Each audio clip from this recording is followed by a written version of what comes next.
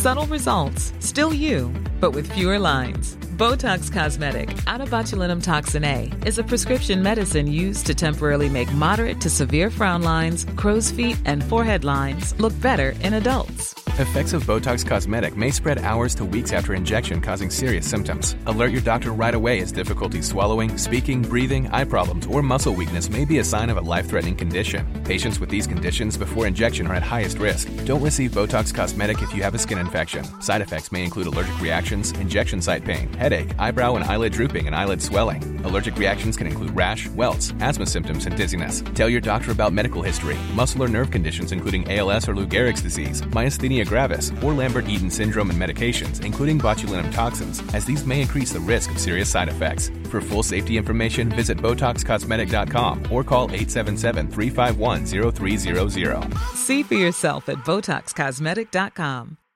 If you're looking for plump lips that last, you need to know about Juvederm lip fillers. With Juvederm Volbella XC and Juvederm Ultra XC, your lip look, whether it's subtle or bold, can last up to 1 full year with optimal treatment and no additional maintenance. Find a licensed specialist and see if it's right for you at Juvederm.com today. That's JUVEDERM.com. Add fullness to lips in adults over 21 with Juvederm Volbella XC or Juvederm Ultra XC. Do not use if you have severe allergies or a history of severe allergic reactions, or if you're allergic to lidocaine or the proteins used in Juvederm. Tell your doctor if you have a history of scarring or taking medicines that decrease the body's immune response or that can prolong bleeding. Common side effects include injection site redness, swelling, pain, tenderness, firmness, lumps, bumps, bruising, discoloration, or itching. As with all fillers, there's a rare risk of unintentional injection into a blood vessel, which can cause vision abnormalities, blindness, stroke, temporary scabs, or scarring. For full important safety information, visit Juvederm.com.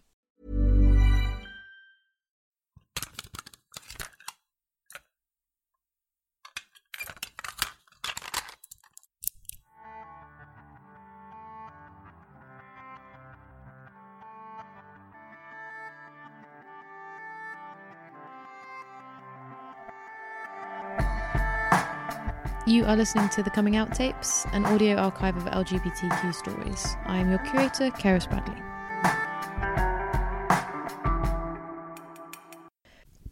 Welcome to The Coming Out Tapes. Today I am joined by Rosie Wilby, who has very kindly invited me into her very beautiful home. Would you like to introduce yourself for the listeners?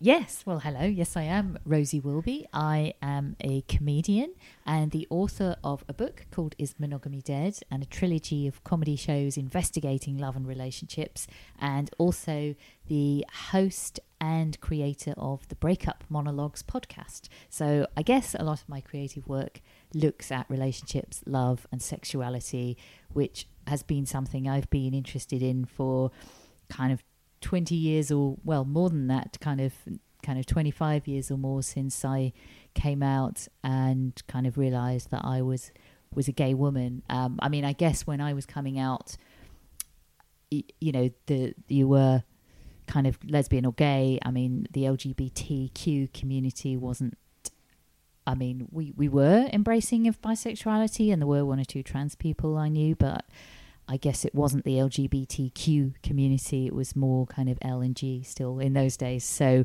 really there were only those kind of ways to define if you knew that you were attracted to the same gender. So yes. So I think I always thought of myself as a gay woman or a lesbian, although I think most of my lesbian friends, we kind of find that word a little clunky, as opposed to just saying that you're gay. And it's just like the number of syllables, or do you think you associate it with something? I don't know. I think it's a mix. I think, yes, it maybe has been used to have negative connotations, which of course gay has as well, and still does. But I think somehow it just felt more clumsy and kind of more difficult just to say, perhaps just because it is more syllables, and gay just feels neater. I mean, obviously now I'm kind of quite interested in the way people have reclaimed the word queer, but I think that was really not on the horizon at all when I was sort of out on the gay scene in the 1990s. Queer was still, certainly by people 10 years or 20 years older than me, was seen as a really kind of quite shocking word. So it hadn't been reclaimed yet. When did you first start to consider yourself or call yourself gay? Well, I was a teenager in the 1980s, which was a terrible decade to start realising that you were gay, because we had Margaret Thatcher as Prime Minister, who was very, very clear how she felt about people who were not traditional in their family values in any way. She was pretty down on the gays or single mums or anyone really who wasn't a conventional nuclear family unit. So yeah, it was not a great time to start thinking that, yes, I kind of had those attractions to other girls at school. I think for me initially it felt like a very intense romantic connection rather than, kind of really, really sexual. I think it was more about wanting to be close to people and spend time with people when I was sort of in my early teens. Rather than necessarily thinking about it as a sexuality right away. So I think there was a question mark in my head as to whether it was, intense friendships in the way that many, many girls who are heterosexual now that I knew at school, had very intense female friendships, and you had kind of a best friend, and then I don't know, you would like break up with your best friend and it would be awful. And then, maybe you would get a new best friend. And it kind of was like dating, even amongst all the straight girls at school. So that was quite confusing. So you said that you started to have these, like you first started to consider yourself gay when you were in school. Is that when you came out? Yes. Well, yes and no, because I didn't, I sort of had intense attachments to other girls when I was in my teens in school, but I didn't really come out. I think my school felt like quite a homophobic atmosphere to come out, although strangely my mum in particular, and my dad to a degree, but my mum in particular was a bit ahead of the curve in being quite liberal and quite accepting about these things. So ultimately, it was, I think, just after I'd gone away to my first year at university, but ultimately it was my mum who sort of outed me, if you like, because she kind of just, as mothers do, they have an instinct about their child. And I can't even remember if I had said something or I think she'd once read some little kind of love notes, or not even love notes I'd written to someone, but some little kind of scribblings I'd hidden in a drawer that I'd written about some girl at school that I saw her today, and all this kind of thing. And so my mum just said to me, she sort of waltzed outside one day after she'd been doing her aerobic video, her VHS video, and said, I wouldn't mind if I had a daughter who was a lesbian. And I was like, oh no, I was the one who was like, oh, don't talk about that. So yeah, she was sort of overly embracing of it. And I recently bumped into one of my old school friends who came to a gig of mine in Bristol. And she was saying that I do some comedy material about my mum kind of going around the neighbourhood telling everybody that her daughter was gay. And she said it was actually true, because your mum came running up to my parents and was like, guess what, Rosie's gay. And so she was really excited about it, which, you weren't, in the 1980s, you weren't supposed to be excited that your daughter was gay. And so it was quite funny, because she kind of hinted that in a different era maybe she could have been a lesbian. I mean, I don't doubt that she really loved my dad, but my dad wasn't a conventional kind of man's man. And so I can kind of see how she didn't, because she got married later and she had lots of really close female friends before that, and she went on holiday with her female friends. And yeah, I could see how women were incredibly important to my mum. So it kind of made sense that she kind of really empathised with the idea of being gay. Do you remember when you first said the words out loud that you were gay? That's really interesting because I kind of remember like I say, I remember my mum saying it, and so I think I was kind of more passive in that I allowed people to kind of come to their own conclusions and make their own assumptions, and then just not, do that more passive aggressive thing of not actually correcting them. So they thought, oh, okay, I'm right then. I mean, although it's interesting because I have lived such an out gay life. I became the women's officer at university and, was part of various kind of lesbian feminist collectives, and we had this feminist newspaper that was really quite queer and quite sort of radical. And then obviously ever since I came to London, I've been part of lots of different gay groups and gay activism groups and been very out on stage as a comedian, and previously as a musician. When I was doing music, a lot of my songs were about things like Section 28 and kind of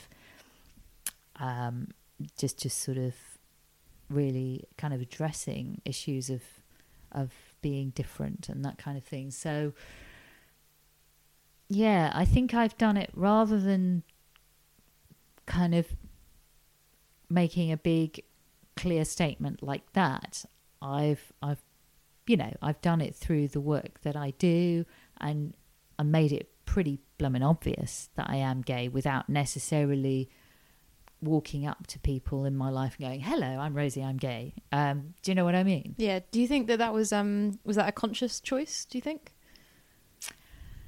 I think it was just, I grew up in that climate of fear that, gay people wouldn't want to be discovered. You would want to sometimes pass covertly as a heterosexual, just really for your own safety. I mean, I did, go to a fairly middle-class school and have very kind of middle-class friends, and then went to a sort of very middle-class university. So to some extent things were safe. But there was that element of, particularly when I started going to gay clubs and gay bars and venues, they were often down the kind of slightly seedy streets, and you had to kind of walk through a room into a lesbian back room, and you would walk through a load of kind of straight men who would all stare at you, and you would feel you were running the gauntlet a little bit. And it definitely felt like there was an element of danger to being gay, and actual physical danger. So I suppose it just felt like it was safer to be able to stay in the closet as and when you needed to, and have the people who just didn't kind of be, the idea of being gay wouldn't occur to them. There would be some people who would just assume that you were straight. And I suppose I've always looked, just relatively femme-ish. So people who want to assume I'm straight probably would. But I think in the work that I do, it's always really clear. But some people don't, they close their eyes and ears to that. So yeah, I think it just comes from growing up in that kind of time when there was just a real element of wanting to be safe physically. So where would you consider yourself to be out? Well, I consider myself to be out everywhere. I mean, I suppose I've lived just a very kind of gay life ever since I came to London, and that was really a big change for me in terms of losing that sense of fearfulness, because in London it suddenly felt like there were really cool places to go to be gay. I mean, sadly, a lot of those have closed now, as we kind of progress in many ways in kind of terms of legal equality, but actual community in terms of the LGBT movement has maybe fragmented. So there was as soon as I came to London, there was a real sense of family and community, and it felt really cool. So I feel like I started a life, it's almost like you could say I was kind of reborn when I came to London in 1993, I think. And that was when life really began, because I could be authentic. And I always knew when I grew up in a town called Ormskirk in Lancashire, quite near Liverpool, and went to university in York. But I always knew that getting to London was the critical thing, and that would be some kind of starting point. Do you think that's this? So you said that the community is kind of fragmented. Do you think that it's the same now for people like growing up outside of London? Do you think it has maybe the same pull? Well, perhaps not, but perhaps that might be because of the internet. So I think you can feel more connected to the gay community. I mean, perhaps not in the in the ideal ways, because dating apps are not always the greatest place for one's self-esteem. But you know, I mean, I grew up when there was no internet. There were, to kind of try and meet somebody, you would place an advert in the pink paper, and you would literally kind of write an advert and post it in an envelope with a stamp on it, and it would take a few days to get there, and then it would appear in the paper, and then someone might send you a reply through a PO box, and so it would be very kind of long and drawn out messaging and conversation. It's not like this instant messages now. So it would take forever to actually hear from someone to see if they were maybe interested in, you might meet someone eventually. So you've told us about how your mum came out for you. Yeah. If you're looking for plump lips that last, you need to know about Juvederm lip fillers. With Juvederm Volbella XC and Juvederm Ultra XC, your lip look, whether it's subtle or bold, can last up to 1 full year with optimal treatment and no additional maintenance. Find a licensed specialist and see if it's right for you at Juvederm.com today. That's JUVEDERM.com. Add fullness to lips in adults over 21 with Juvederm Volbella XC or Juvederm Ultra XC. Do not use if you have severe allergies or a history of severe allergic reactions, or if you're allergic to lidocaine or the proteins used in Juvederm. Tell your doctor if you have a history of scarring or taking medicines that decrease the body's immune response or that can prolong bleeding. Common side effects include injection site redness, swelling, pain, tenderness, firmness, lumps, bumps, bruising, discoloration, or itching. As with all fillers, there's a rare risk of unintentional injection into a blood vessel, which can cause vision abnormalities, blindness, stroke, temporary scabs, or scarring. For full important safety information, visit Juvederm.com. Both to you and to everyone else, how did your dad respond did you come out to him, or did he just hear through your mum? Yeah, it was all kind of secondhand through my mum, although she was so enthusiastic that she did try to involve him and me and my girlfriend Susie, who was my first girlfriend. She did try to involve us in the kind of discussion about lesbianism. And I remember a memorable time actually when she got out. She kind of rooted from the bookshelf, rooted it out. She got this lesbian poetry book out that she had, because she was an English literature lecturer, and a lot of her kind of feminist and lesbian students would kind of come and talk to her and confide in her, or maybe even have little crushes on her. So she would teach a lot of kind of women writers and lesbian writing, and so she would discover all this stuff. That was perfectly natural that she would have a book of kind of full-on lesbian poems. And so she started, as we were all eating our tea, my girlfriend had come around for tea, and she started reciting lesbian poetry to us. That's amazing. I can't imagine.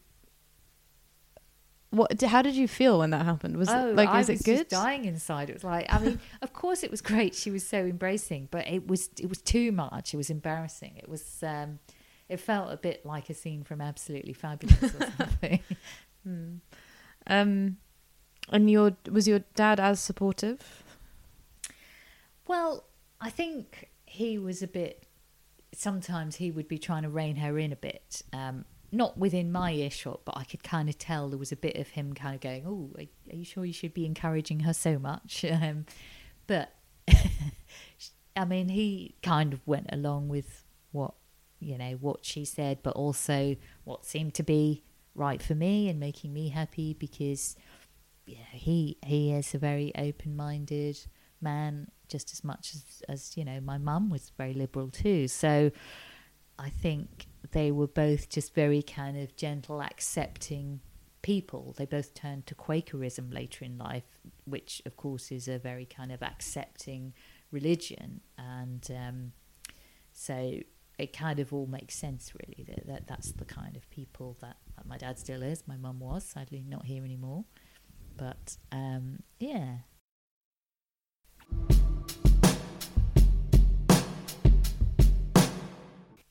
So you've written this book, which is about monogamy and relationships. Yes. Is it about traditional family values a little bit as well?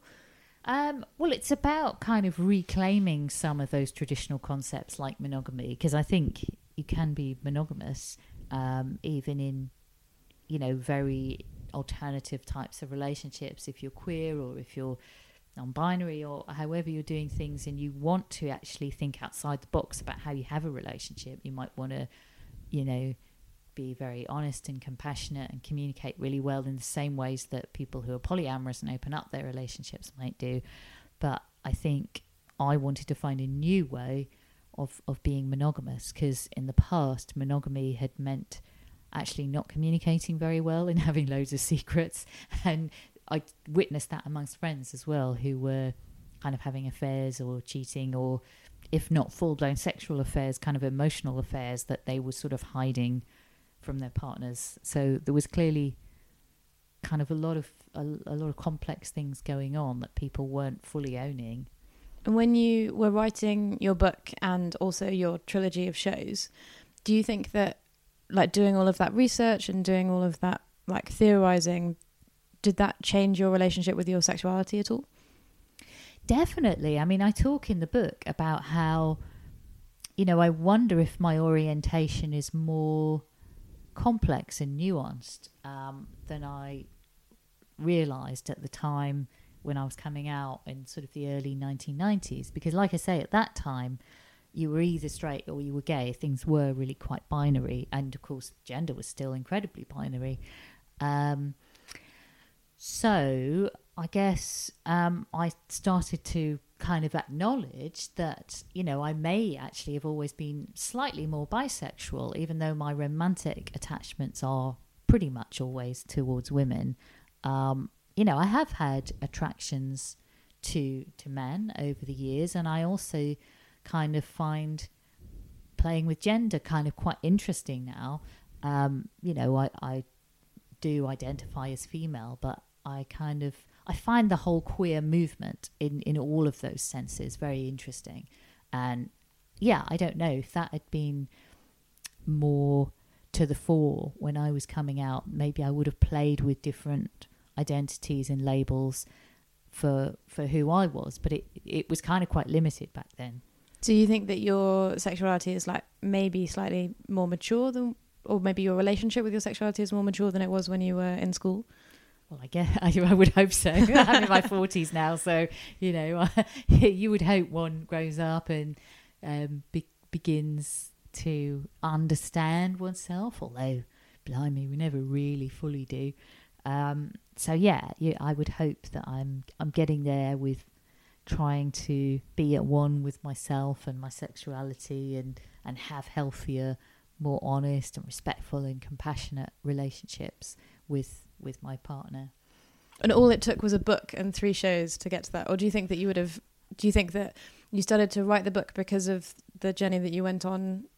I think it's a bit chicken and egg, isn't it? To some extent, yes, I wanted to write comedy shows about love and relationships to answer questions for myself, and then that also obviously became a book. And so there was this big quest, this kind of adventure to understand some of the psychology behind love and relationships, and particularly put same-sex relationships at the fore of that, because I read so many psychology books about relationships, and they're so heteronormative, and there's almost a disclaimer at the front of every one of them saying, oh, well, this book is primarily about heterosexual relationships, but we'll just assume that all those other relationships work the same. And I really don't think they do, because I think queer relationships have been really interesting over the past few decades, because you see these really different patterns of behaviour that have emerged when you look at what lesbians have done over the years and what gay men have done over the years, when they've had to think outside of the box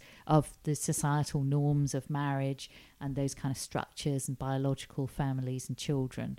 Actually, these whole concepts like friends as family, and I mean, I kind of joke that lesbians pioneered and invented conscious uncoupling long before Gwyneth Paltrow, but I think that's true, because older lesbians really had to stay friends with exes because it was such a closed community, and before there were really gay bars that welcomed women, lesbians all used to meet in one another's homes, and so you couldn't really suddenly exclude yourself from that because you didn't want to see your ex. So do you think that same-sex relationships are different to differing sex relationships? Well, there are some things that are universal about how the brain works in love and when we fancy people, but I think gender, or biological sex and gender identity do play roles but it's really difficult, because how do you actually separate the biology and that kind of essential nature of a man or a woman or somebody who's trans or non-binary from the sort of social conditioning that impacts how that animal, because we're all animals, actually behaves in the world. So I think what's been kind of really interesting to look at in terms of monogamy is how women have probably behaved in certain ways around fidelity and monogamy more because of how we feel we should behave than because of our actual instinct and evolutionary biology. You do see this pattern of lesbians sort of, I joke about it again, but stereotypes exist because there is a kind of truth behind them. And lesbians have kind of evolved this pattern of being very serially monogamous and breaking up more frequently than other kind of types of couples and partnerships, whereas gay men have largely been drawn towards kind of open relationships and having sexual partners outside of a primary partnership and making that work very successfully. And these things are changing slightly as we do now have marriage and so on. But I think, there are these different kind of patterns of behaviour emerging. And I think to some extent, people's biological sex and gender identity does play a part.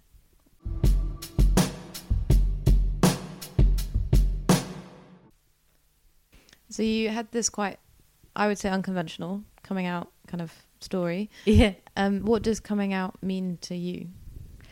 I guess coming out means being authentic, but I think that's hard to do because I guess many people who realise that they are gay or queer or really any, queer in any sense, in terms of gender, sexuality or however they kind of want to define that. I think it's difficult to articulate it for yourself when you're 16 or 17, because we don't know who we are in so many different ways. I was really lost when people asked me what career I wanted to do. And I actually did a degree in electronic engineering because I was good at maths and physics at school. And I thought, well, this is no way what I want to do with my life. I've ended up being a stand-up comedian. I mean, we really don't know who we are in so many different ways.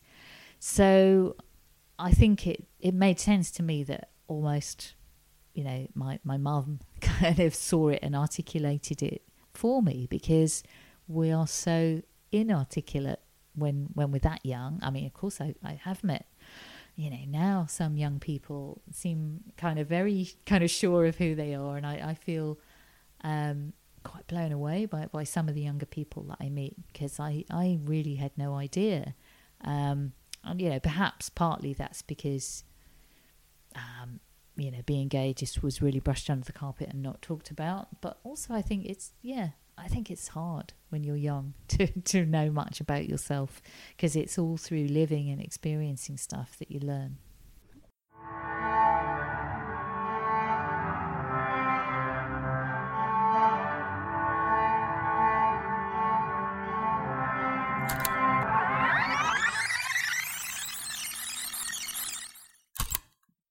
Thank you so much for listening.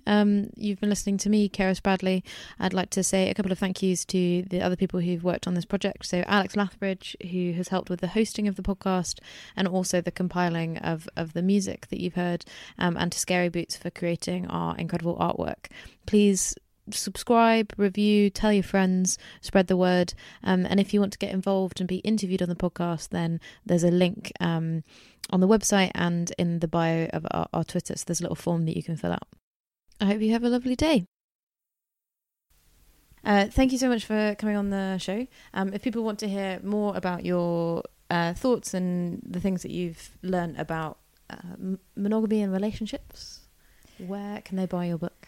Cool. Well, I quite like Twitter, and I'm at Rosie Wilby on Twitter if anyone wants to follow me there, and I do tweet lots of links about what I'm doing there. But the book is available on Amazon or Waterstones or kind of all good bookie places. But if you want to get a physical copy, there are lots of really, really cool indie bookshops that I would recommend you go to, especially Gaze the Word, which is one of my absolute favourites. So if you're in central London, they definitely have a few copies, and quite a few signed copies actually as well. So do pop in there, because it's a brilliant place to go anyway. And also my podcast, The Breakup Monologues, is free on iTunes and all good podcast platforms. What's The Breakup Monologues? Can you describe the podcast?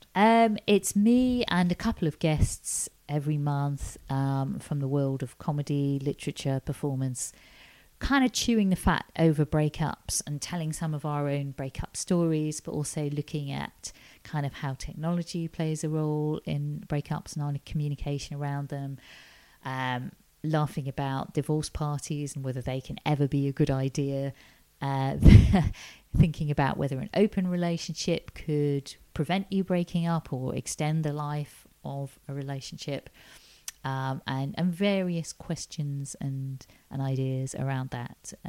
So, yeah. Want to get a chiseled look in the jawline? Sculpt and shape your jawline with added volume from Juvederm Volux XC. Juvederm Volux XC is an injectable gel specifically designed to be robust enough to improve moderate to severe loss of jawline definition. And it is the first and only hyaluronic acid filler approved for the jawline. Add volume to your jawline for a chiseled look with Juvederm Volux XC. For important safety information and to find a licensed specialist, visit juvederm.com. That's JUVEDERM.com. Not for people with severe allergic reactions, allergies to lidocaine, or the proteins used in Juvederm. Common side effects include injection site redness, swelling, pain, tenderness, firmness, lumps, bumps, bruising, discoloration, or itching. There's a risk of unintentional injection into a blood vessel, which can cause vision abnormalities, blindness, stroke, temporary scabs, or scarring. Talk to a licensed specialist to find out if it's right for you. Visit Juvederm.com. That's JUVEDERM.com. Everybody in your crew identifies as either Big Mac Burger, McNuggets, or McCrispy Sandwich. But you're the Filet-O-Fish Sandwich all day. That crispy fish, that savory tartar sauce, that melty cheese, that pillowy bun. Yeah, you get it. Every time. And if you love the Filet-O-Fish, right now you can catch two of the classics you love for just $6. Limited time only. Price and participation may vary. Cannot be combined with any other offer. Single item at regular price. Ba-da-ba-ba-ba.